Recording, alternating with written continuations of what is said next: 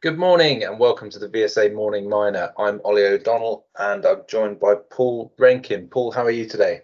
Just fine, thank you. And you?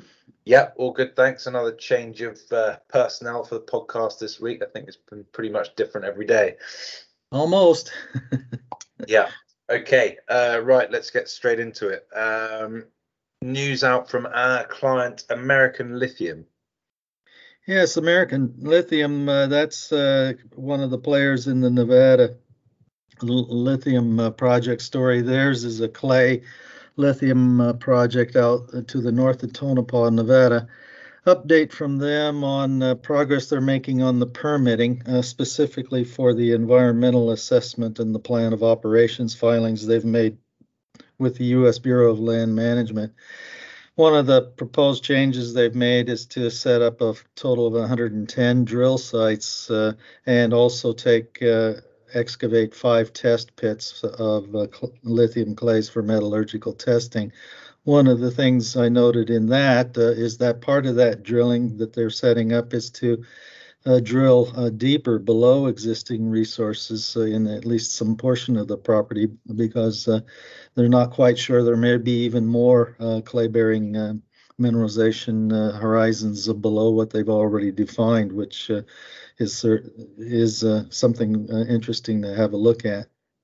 They are assessing 3 different metallurgical processing methods at this point in time, and will after that, after they're satisfied with the results of those 3 methodologies, they'll choose one in order to incorporate into the upcoming PEA statement.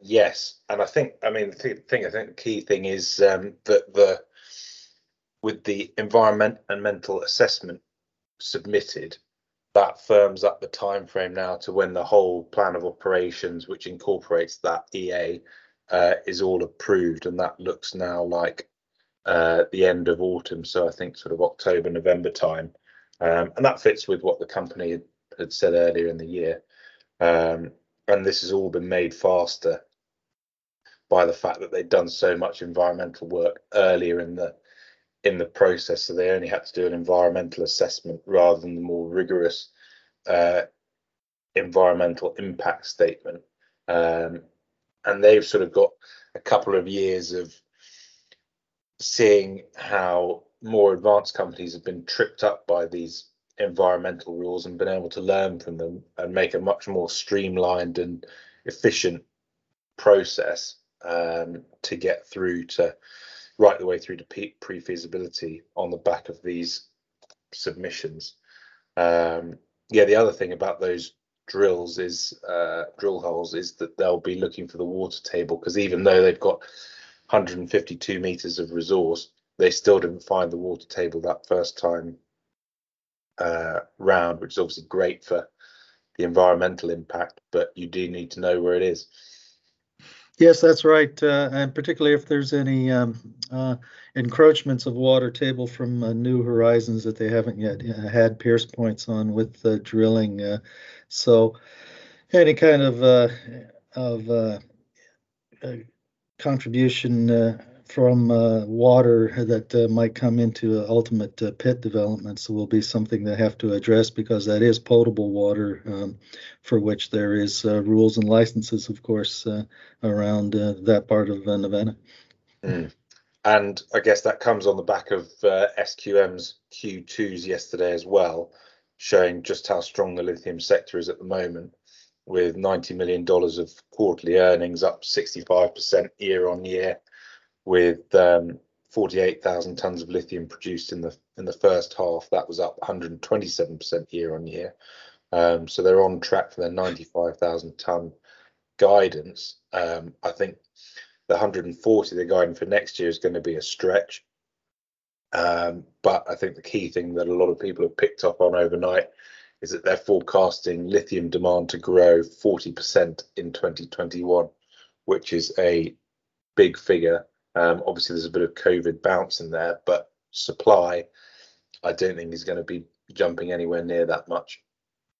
And I also saw other analysts putting out statements earlier this week that they expected spodumene concentrate prices to go even higher from the current quotes we're seeing now, around $1,200 a ton, which would be really a surprise to me if there's that much pull on lithium for production yet in the next 6 to 9 months.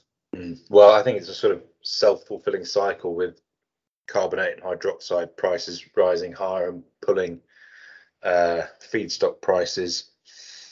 Feedstock prices then need to rise to carbonate prices need to rise to cover the cost of higher feedstock prices.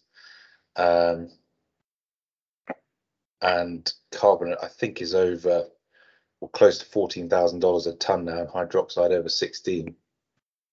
So all looking pretty strong in the lithium space. What else have you seen, Paul? We had a revised reserve and resource statement out from the dual-listed mineral sands producer Base Resources. This specifically some upgrades on their Kwale South Dune ore reserves, which has added another 19 million tons of volumes, which takes the Kwale mine life out at least to the end of 2023 calendar. And they've also got a pre-feasibility study underway in order to assess both the North Dune deposit and the Bumamani deposit at Kwale to see if they would be addable into the production mix here at this point. They left their Renobe mineral resources on the Toliara project in Madagascar, however, unchanged. Excellent. And business update from Asiamet as well.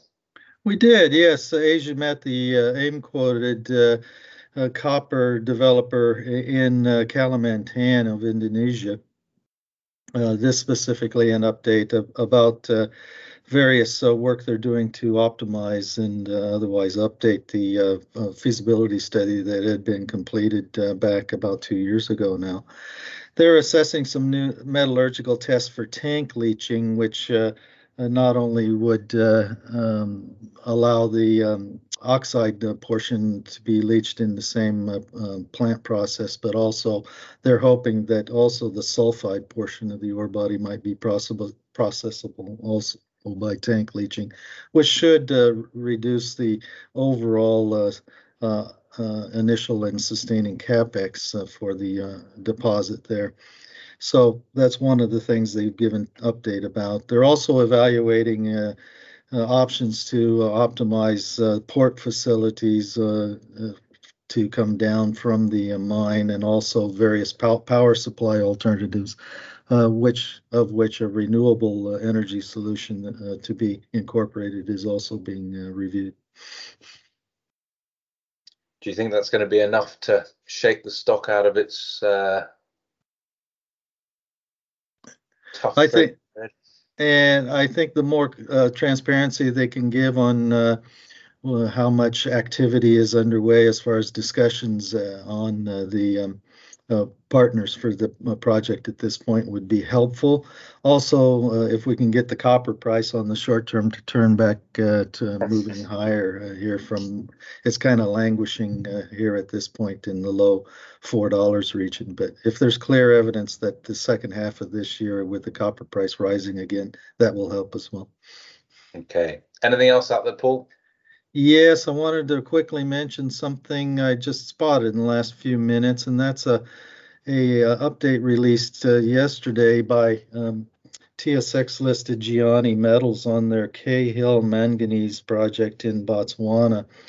They had discovered in their infill drilling for their feasibility study on this manganese deposit a new horizon beneath existing resources, which they now name the B horizon, and it seems to be have enough lateral extent and thickness that they may well do a little more drilling than expected to add to the completed program in order to be able to pull that into the resources and reserves for the feasibility study. So that's good news for Gianni. Yeah, and manganese is often cited as a battery metal, but it's actually very difficult to get equity exposure to. So that's one story to follow there.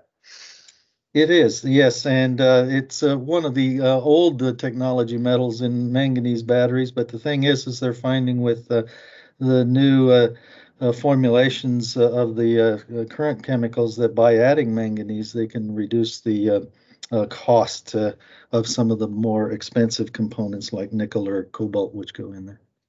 Yeah, excellent. Thanks very much for your thoughts, Paul. We'll speak again soon. Have a good weekend. Very good.